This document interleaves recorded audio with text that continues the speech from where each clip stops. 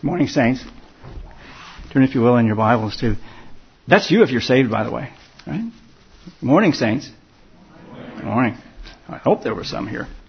Turn, if you will, to 1 Peter chapter 1, borrowed from Ryan. 1 Peter chapter 1. If you haven't caught on by now, I'm substituting for Abe, who hurt his wrist, and you can ask him about how it's going. It looks like it's going pretty well. I selected two Bible readings, the one that was assigned to me and then some extra. If you've ever read books, and I only read books that I had to read, and so I'm trying to get through them. Some people enjoy books, they like to look at the end for some reason, and they look at the end, they know how it ends, and then they go to the front and go forward. If you're one of those people, then the way I'm reading these Bible verses are for you. Turn, if you will, 1 Peter chapter 5. Towards the end of this letter, Peter wrote 1 Peter chapter 5, verses 6 through 11.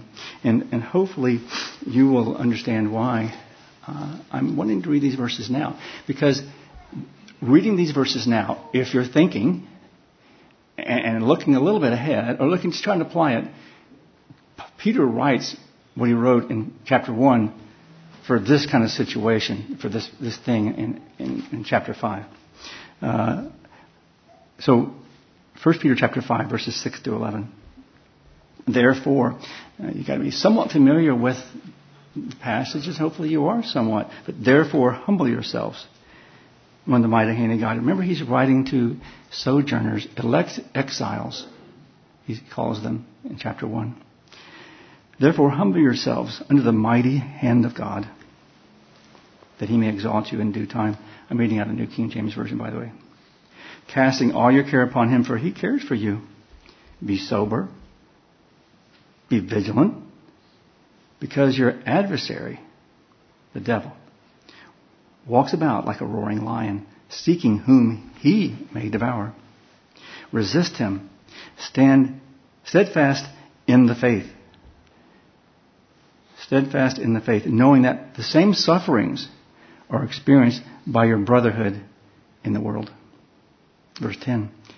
But may the God of all grace, who calls us to his eternal glory by Christ Jesus, after you have suffered a while, perfect, establish, strengthen, and settle you. To him be the glory and the dominion forever and ever. Amen. Now turn to chapter 1. I'm going to state the obvious here. After we read this, Peter ends with a doxology. He begins with one here too. 1 Peter chapter 1 and verse 3.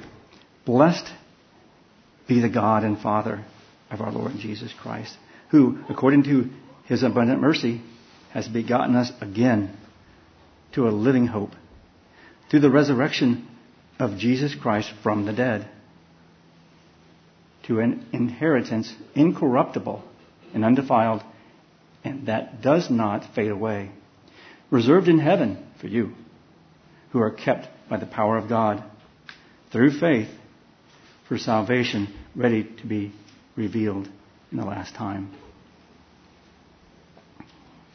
If you were here last weekend, you saw, if it's still up behind me, what Ryan gave as a word cloud as he started this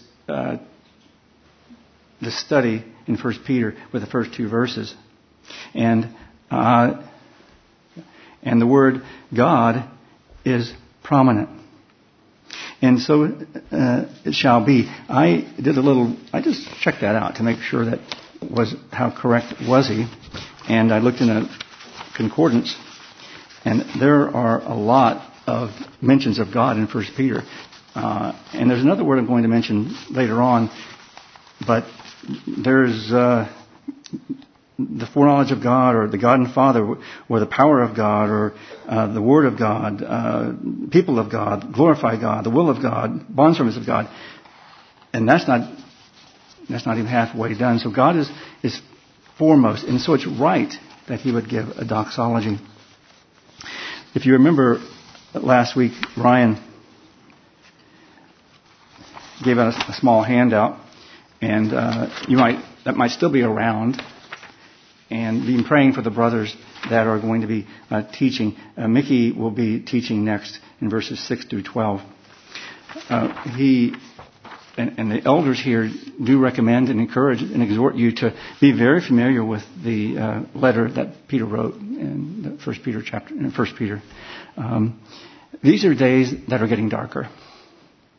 If you aren't aware of the darkness, then maybe you don't have your eyes open. I hope you do. But if you walk in the light, we are in the light, can see it and know where we're going and can know what's happening. These people that Peter wrote this were elect exiles. They were living in difficult times. Their government wasn't that friendly. Their economics maybe weren't that good to them. And they had to move on. They were dispersed, all uprooted. And as our culture crumbles and decays, and it is if you can see it, and as our government gets more and more corrupt, and you know it is, the days are getting darker. And these days, you need to hear what Peter has said, because become more and more godless when that happens. And when we become godless, it's darker. And you need to have the light, and you need to be encouraged to keep going. And that's what Peter did to these dispersed Christians, these pilgrims. And they probably went, is this worth it? Is this worth it?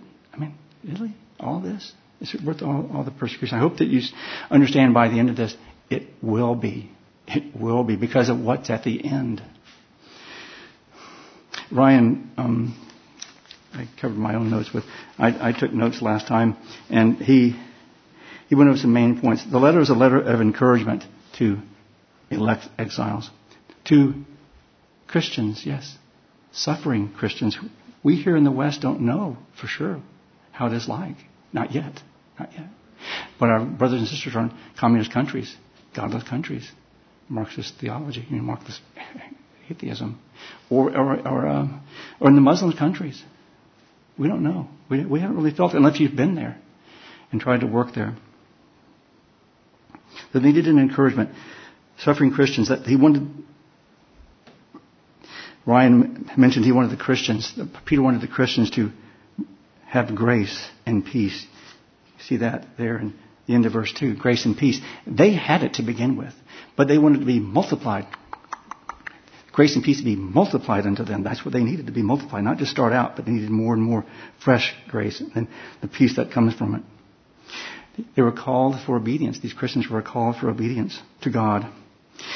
Ryan said they needed to have the right perspective on their life. Keeping their eyes on Jesus, I think the words that Ryan used. But how about looking unto Jesus? Looking unto Jesus. So this message is for us Christians in the West. The culture is starting to crumble. And our government is starting to get more and more corrupt. But who's in control? Who's in control? God. The good shepherd, right? God. He's got it all under control. He always has.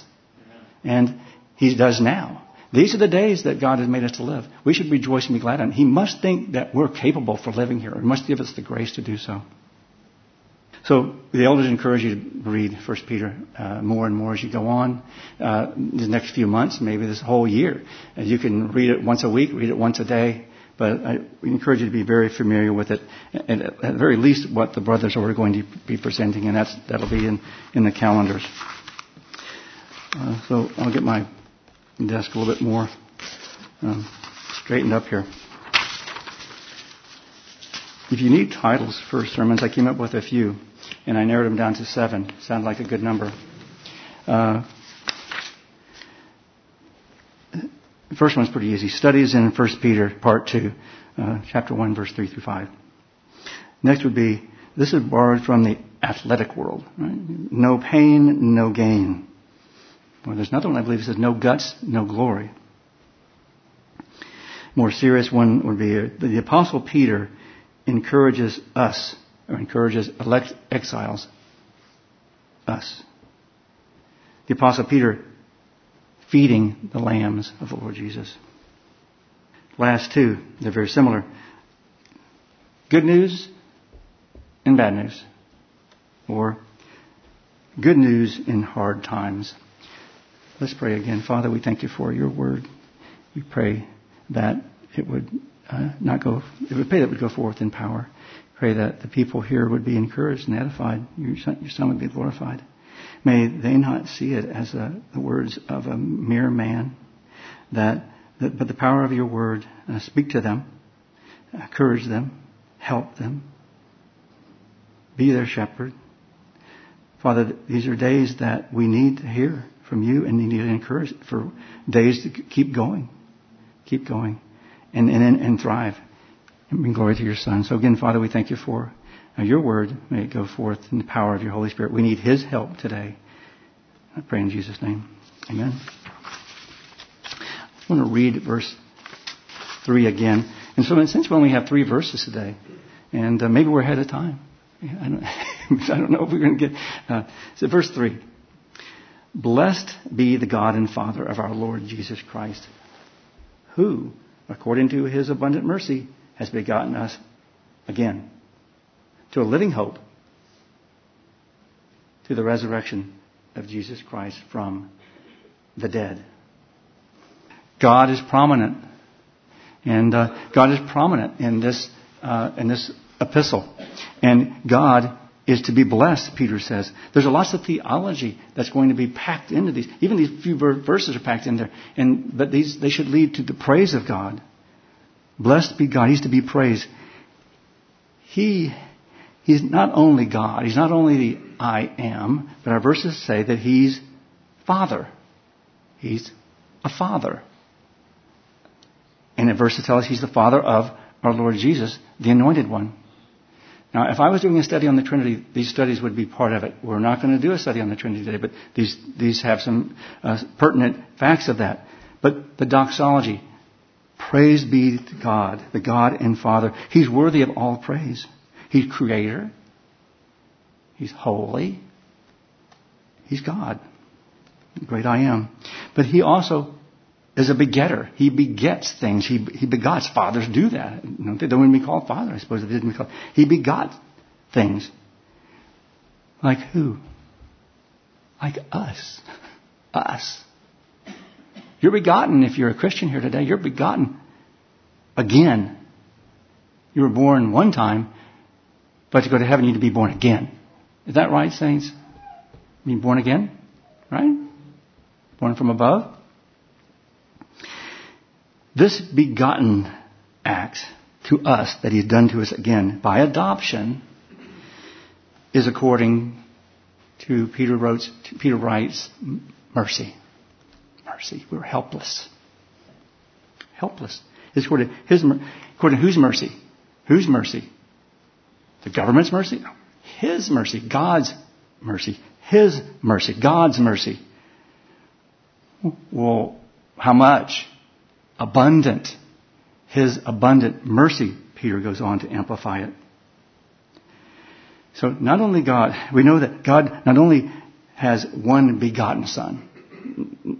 He only has one begotten Son. Lord Jesus, the only begotten Son, the God-man, who is the eternal Son. But he also has more sons, if you will, children that are born from above. Not like our first birth. It's similar to our first birth because we didn't have anything to do with our first birth, did we? We don't have anything don't have much to do with our second birth either. But the first birth was done of parents, of flesh. Our second birth is a spiritual thing. See, we were dead before the second birth, born from above. We were dead. We needed to be born anew again, according to his abundant mercy. And what for? What for? The answer is right there in verse 3. For a hope. We heard much about hope today when Bible verses were shared and thought about during the Lord's Supper. Hope. Hope. We need hope. But it can't just be a mindless hope or just a fake hope or a hope that really have any confidence that it's even going to ever happen. The hope that we have is, the Bible says, it says there, Peter, directed by the Holy Spirit, used the word living. A living hope. It's a lively hope. It's not dead. It has a reason to live. A hope that's alive. It's based on someone who has an indestructible life. Anybody that come familiar? Right? He has an endless life. That's what this living hope is based on. That's not what it's based on, that's who it's based on. The high priest that has an indestructible life, he ever lives to make intercession. The hope is for sure and for good. Because of him, if we keep reading, it says, this is all through the Lord Jesus, who is the life. He is the life. He is the way, the truth, and the life. He died. They put him to death on a cross. That was God's plan from the beginning. The living one, the one who had life, they put to death. And God raised him from the dead. As he promised it was going to happen. He rose again to life. And now he gives a living hope to his people. He gives a living hope to his sheep as they follow him and as they trust him and as they obey him. These are facts. These are some facts. Peter was one who saw with his own two eyes the resurrected Lord. And he saw him do a whole bunch of other things before that. He learned from him. And he and other apostles put together a system of truths. The faith. The faith. I'd like you to turn to Jude chapter 3, please. Jude chapter 3. Jude is right before Revelation. It's hid right before Revelation. Jude chapter 3. And what I'm trying to make the point of right now is these things, this living hope, are based on a fact that Jesus rose from the dead. These are bedrock teachings, bedrock truth, doctrinal, again, rock-like, Peter-like, all pun intended. These things would go into the faith. The faith once delivered to the saints. Jude verse 3. Beloved, Jude 3. Beloved, while I was very diligent to write to you concerning our common salvation, I found it necessary to write to you exhorting you. What was he going to exhort? To contend earnestly for what? The faith. The faith. The system of doctrines. Or makes a Christian a Christian. Who Jesus is. Who God is. How he exists. He's the creator. Adam. And Abraham. And how a person gets justified before this holy God. And how the Messiah came. And rose from the dead. And trusting him. These are things that are bedrock. Teaching. Part of the faith that was once for all delivered to people like you. Faith. The faith which was once for all delivered to the saints. So we're not talking about faith here of trusting. We're talking about a system. The faith. Keep the faith. Don't get away from it. Don't get away from the faith. The doctrines, the apostles' doctrines. They're to be contended for and fought for. More and more we see it, more and more we see our being tempted to pull away from these things and come away by the world and by false teachers. They were given for you. They were given for us. Us today in 2022. Now go back to 1 Peter. If you're still in Jude, go back to 1 Peter. So if verse 3, we're in verse 4 coming up. If verse 3, it tells us we've been begotten. We've been begotten to what? It says to. To what? To what? Verse 4. To an inheritance, incorruptible and undefiled, and that does not fade away, reserved in heaven for you. These are all key words. If you are in the midst of suffering and wondering, is it worth it? An inheritance. Have you ever inherited anything? Anybody ever inherited anything? Am I the only one? Nobody else inherited anything? Well, let me tell you, it didn't cost me anything. I didn't do anything to get it. I didn't get the inheritance. But if you are a believer in the Lord Jesus, you're an heir. You're part of God's family. The thing that we've studied here over the past few months, part of God's family. You're an heir. We're all co-heirs. What is your inheritance? Well, your inheritance is the salvation of your soul. That'd be verse 9. We'll have to skip down to verse 9. borrow from next week's verses. Receiving the end of the end of your faith, the salvation of your souls. The end of it. We'll have a little bit more later. The salvation of your soul. An eternal home in heaven. An eternal place in heaven. That's part of your inheritance. And you get to live in the presence of the heavenly man. You get to live in the presence of the Lord Jesus. That all who bow before. You get to live in His presence, Himself. I'd like to take a small detour and go to Psalm 16. You can turn with me, or it's just a short verse that David wrote about what his inheritance was going to be. This is Psalm 16 and verse 5. King David wrote this. I'll wait for you to turn there. We're talking about an inheritance. And David mentioned what his inheritance was. Psalm 16 and verse 5. O Yahweh, you are the portion of my inheritance and my cup. You maintain my lot. So David says God was his inheritance. That's enough. That's enough. You need to remember that as he went through. This inheritance that you get by being in the family of God is incorruptible. The Apostle Peter writes, incorruptible, impervious to death. The one who guarantees it cannot die. It's incorruptible. It's undefiled. It's 100% good, 100% pure, like the Lord Jesus. Will not fade away. Will not fade away. Undimmed, like the Lord Jesus' glory. This is the kind of inheritance we Christians have. And it's reserved. It's there. It's there now. Because He's there now. He has prepared a place for you. For you in heaven. Waiting. It's all ready. It's all ready. It's not like, we better get this ready because so-and-so is going to come up here. No, it's ready. It's ready now. Ready now. As you on the move through this wilderness, if you will. We are heirs along with the Lord Jesus, the Anointed One. The firstborn from the dead. I'd like to turn to two passages written by the Apostle Paul. So turn, if you will, to Romans chapter 28. No, Romans chapter 8. Romans chapter 8.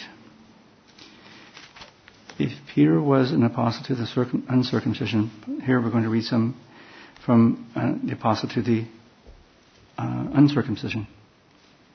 The Apostle Paul writes in Romans chapter 8, in verse 29, and we'll probably end up reading more than just that. Whom he foreknew, He also predestined to be conformed to the image of His Son. That's your destiny, Christian. Your destiny is secure. To be conformed to the image of His Son. Won't that be good?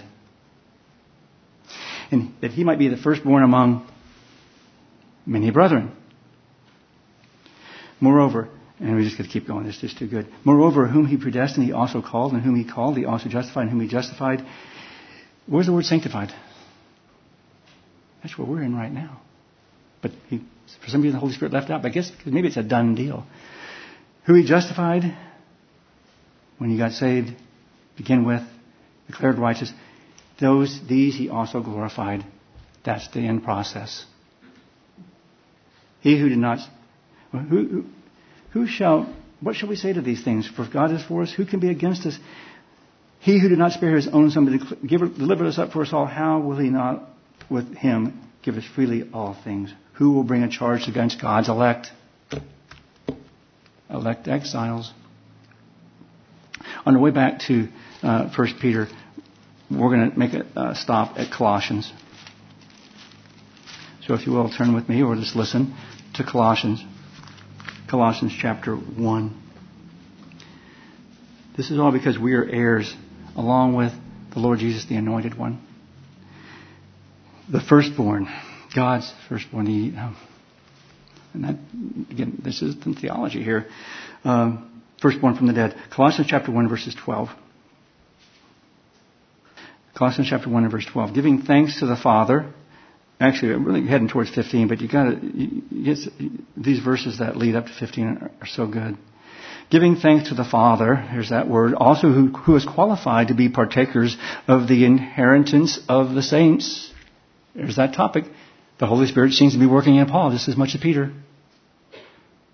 Who has qualified us to be partakers of the inheritance of the saints in the light. He has delivered us from the power of darkness and conveyed us into the kingdom of His Son, of His love, of the Son of His love. Verse 14. In whom we have redemption through His blood, the forgiveness of sins. Verse 15. He is the image of the invisible God, the radiance of His glory, the firstborn over all creation. And in Him, verse 16, in Him all things were created that are in heaven, that are on earth, visible and invisible, whether thrones or dominions, principalities or powers, all things were created through Him and for Him. And He is before all things, and in Him all things consist. He's the head of the body, the church, the beginning and the firstborn from the dead, that in all things He might have the preeminence. For it pleased the Father that in Him all the dwellness should dwell. I think we'll go back to 1 Peter. So let's go back to with these thoughts in mind. 1 Peter, before we leave verse 4, I want to leave you with some thoughts. He is in heaven. The Lord Jesus is in heaven now with your Father, if you're a Christian, with our Father. He's in there now. Keeping the inheritance safe. Reserved a place for you. He's going to guard you as you're on your way. He's going to guard you to get there. It's kept for you, and He's going to keep you for it. And when a person inherits something, there's usually a benefactor, a person who gives something to someone. And there's also the executor. After the person dies, the benefactor dies, the executor takes over and does what the benefactor wants to do. In this case, think about it. Think about how good God is. Or think how good the Lord Jesus is. He's the benefactor.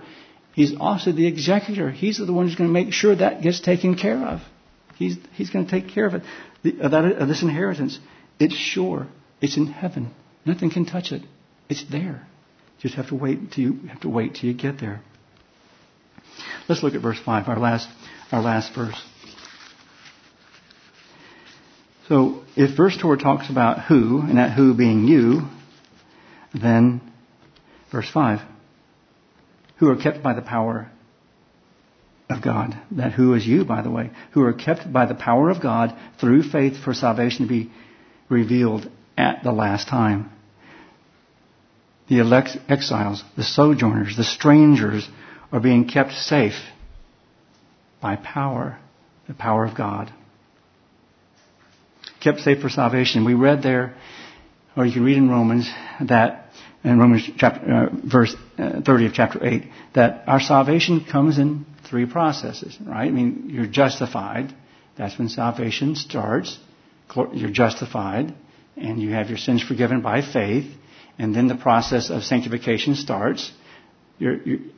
When you were justified, you were saved from the penalty of sin.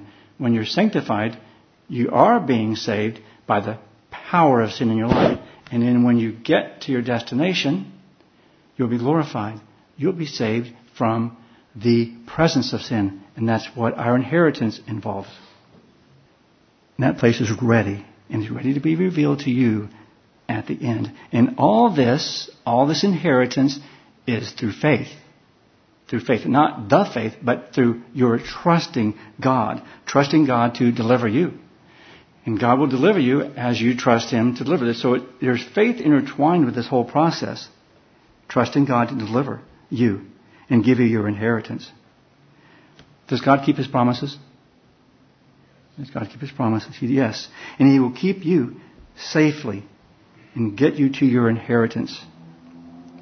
What should be your response? What should be your response to this? Well, if we borrow from the next few verses, I think we have time. If you borrow, look at verses 6 through 9. And I think these are part of the verses that Mickey's going to be sharing next time. But verses 6 says, in answer to that response, what should be your response? In this you greatly rejoice. Now, yeah, that's reason to rejoice when you look at it and you think, you've got it in your mind and you're going to be there. It's greatly rejoice. Though now, in time, that was eternity, but you need to keep eternity in mind. You need to keep heaven in mind as you're going through now, as you're going through today. And it can get worse, saints. It can get worse, and it probably will. That's why I think you need to look forward to applying these verses. You need to get that heavenly mindset, what's reserved for you, or you might be tempted to give up. But let's keep going. Let's read. In this you greatly rejoice, though now for a little while, if need be, you have been grieved. The marginal reading says it's been distressed, I think. Distressed. You have been grieved by various trials. Remember I said good news and bad news, or good news in hard times? Why does this have to be? So the genuineness of your faith is going to refine your faith. So look forward to it. It has to. You have to. The genuineness of your faith, being more precious than gold that perishes, though tested by fire, can be found to the praise and honor and glory of at the revelation of Jesus, the Anointed One. Verse 8. Whom having not seen. Have we seen the Lord Jesus? Not like Peter did. Maybe Paul did a little bit. But having not seen, you love. We sang a song about that this morning while we remembered him. Though now you do not see him, yet believing you rejoice with inexpressible joy and full of glory. Why? Because what's waiting for you, what he's doing for you. Receiving the end of your faith, the salvation of your souls. So rejoicing, even in the grieving, even in the suffering, even if the suffering involves for his sake. I did a little word study on the word suffer, because as I read it over and over, I said, and it kind of hit me over the head, and it was last night actually, suffering is all over the place, just like God is all over. 1 Peter, suffering is all over. This letter must have been going on. That's why Peter wrote it. If you use a New King James Concordance, 1 Peter, I'm going to give you some verses that talks about suffering in this verse. Actually, if you look at the concordance, if you had a little meter that, you're looking for the word suffer or survive, when you went over some New Testament books, like when you got 1 Peter. And here's some, for instance, in chapter 1, verse 11, it says, sufferings of Christ. Searching for what manifested time, the Spirit of Christ who was in them, that's the prophecy, he testified, they'd be the Holy Spirit, of the sufferings of the Anointed One. So suffering starts there with the Anointed One. 2:19, suffering wrongly. And that would be for people, not the Lord Jesus. Suffer wrongly is commendable because the conscience toward God, one endures grief. Suffering wrongfully. Or how about the next verse?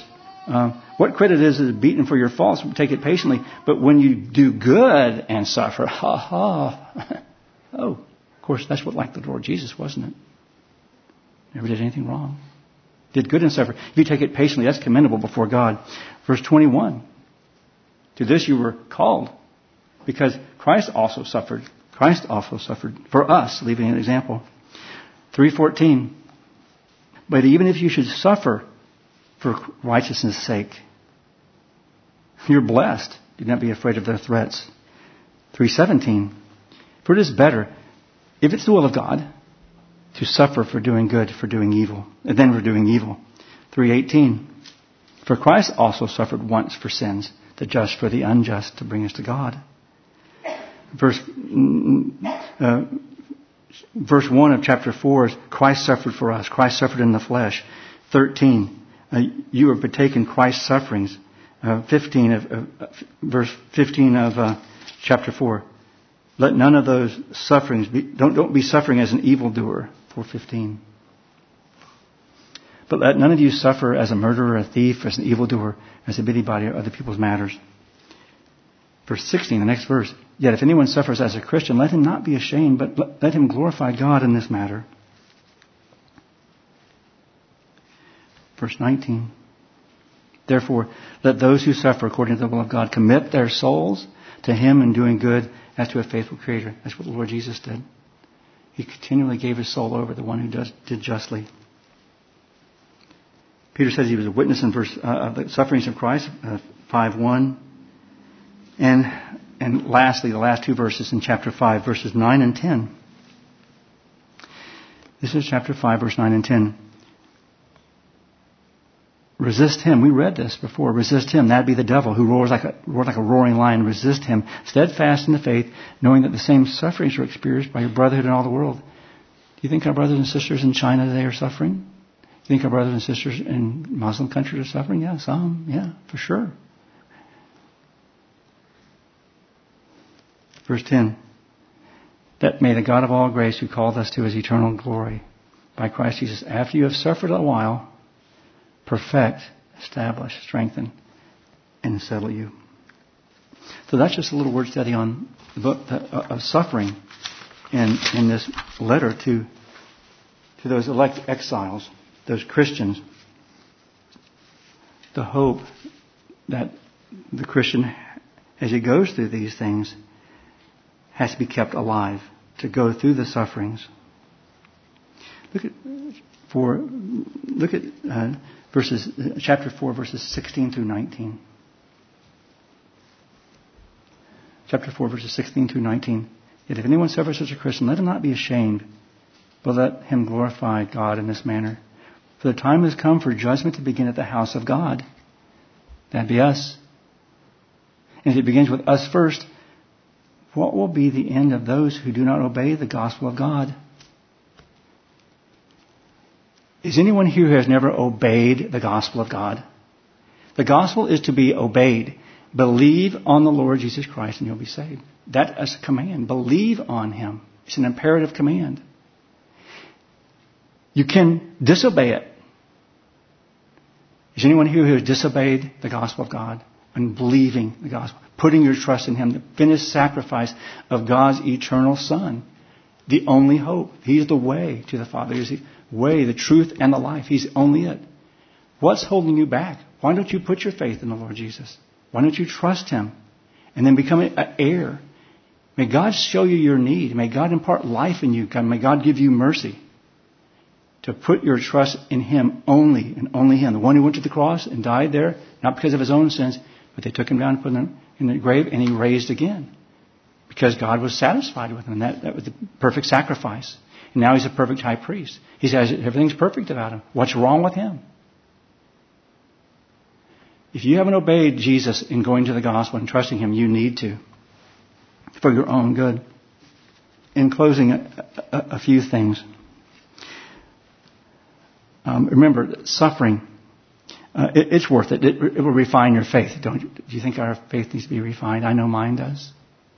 And it will bring glory to God. It may cost you something, but it will bring glory to God. Of course, what did it cost Him? And remember, your place is ready. Your place is ready as you're going through the suffering. This might be a good time to start reading Pilgrim's Progress. And some people read it once a year. It might be a good thing to read Pilgrim's Progress, an old book about how a Christian makes forward progress in his walk with God until he gets to the celestial city. There are other things that are more modern. I recently came across this, Sabina, put out by the Voice of the Martyrs. I wonder if there's a whole lot of good things put out by the Voice of Martyrs. And I didn't have time to do... I was going to hope to have a piece of paper with a whole lot of resources like this. The reason I'm saying is we need to be equipped and edified of people who have gone through things like that are coming our way, like Corrie ten Boom and her her sister and her dad, and the man in Torture for Christ. Or I'm looking at my phone here. There's just Aaron Miller who had a Christian persecution. Is it strange? Is it sacred? The point is, I'm using Voice of the Martyr as a reference, and I wish I had more things to show you. They're talking about Pakistan here and others here. Just go to the Voice of the Martyrs if you need more to just learn how people look to the Lord through all their sufferings. It's happening today. And again, you can look at this, or you can. This just came in yesterday. Vicki got it. So, I'd like to, as we close, have us turn to the second letter that Peter wrote. Now, I think it's probably to the same people. It's a few years later, get 3 years or so. It's 2 Peter chapter 3. 2 Peter chapter 3. So we had to talk about some hard things there. But now, that's the point. You may get your eyes off the hard things onto the Lord. Keep going. He's waiting. It'll help. Be good for you. Glorify Him. 2 Peter chapter 3. 2 Peter chapter 3 and verse 13. Nevertheless, we, according to His promise, God's promise, look forward to a new heaven and a new earth in which righteousness dwells. How about verse 18? And in the meantime, we are to grow in the grace and knowledge of our Lord Jesus, of Lord and Savior, Jesus, the Anointed One. To Him be the glory, both now and forever. Amen. So be growing in the grace and knowledge of the Lord Jesus. So now, back to 1 Peter. The end of 1 Peter we read before. The second doxology, if you will, of his letter.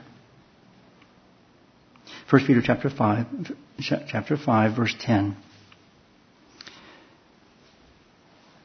And remember all the things that Peter had to encourage those Christians with. 5:10. May the God of all grace, remember how he started? May grace and peace be multiplied to you. Who called us to His eternal glory by Christ Jesus. After you've suffered a little while, may He perfect. What's the marginal reading there? Will perfect. After you've suffered a while, He will perfect, establish, strengthen, and settle you.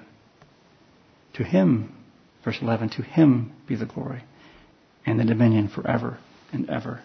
Amen. So, we have a hope. We have a living hope because it's based on a living person who doesn't lie, who can't fail. And so we need to keep looking at Him, trusting Him in faith as we go through what He puts us through. These are the days that He's decided we shall live. And He must have a plan to use us. May we want that plan. Let's pray. Father, thank You for this day and thank You for Your word. Thank You that it meets our need. We thank You that what You've done through Your Son, what You have planned for us, what You've reserved for us. Thank You that Your Son is alive to help us. He was true to His word and given us the Holy Spirit. So we pray that You would help us to be watching and waiting. Pray that His Son, pray that His kingdom would come soon. But help us to be watching and waiting and bearing good fruit that will last, all for His glory. Thank You for what You're doing in us. We pray that if anyone has not bowed the knee to Your Son, who has not realized the need for a Savior, that You would give them no rest or peace until they go to Your Son. We pray in Jesus' name. Amen.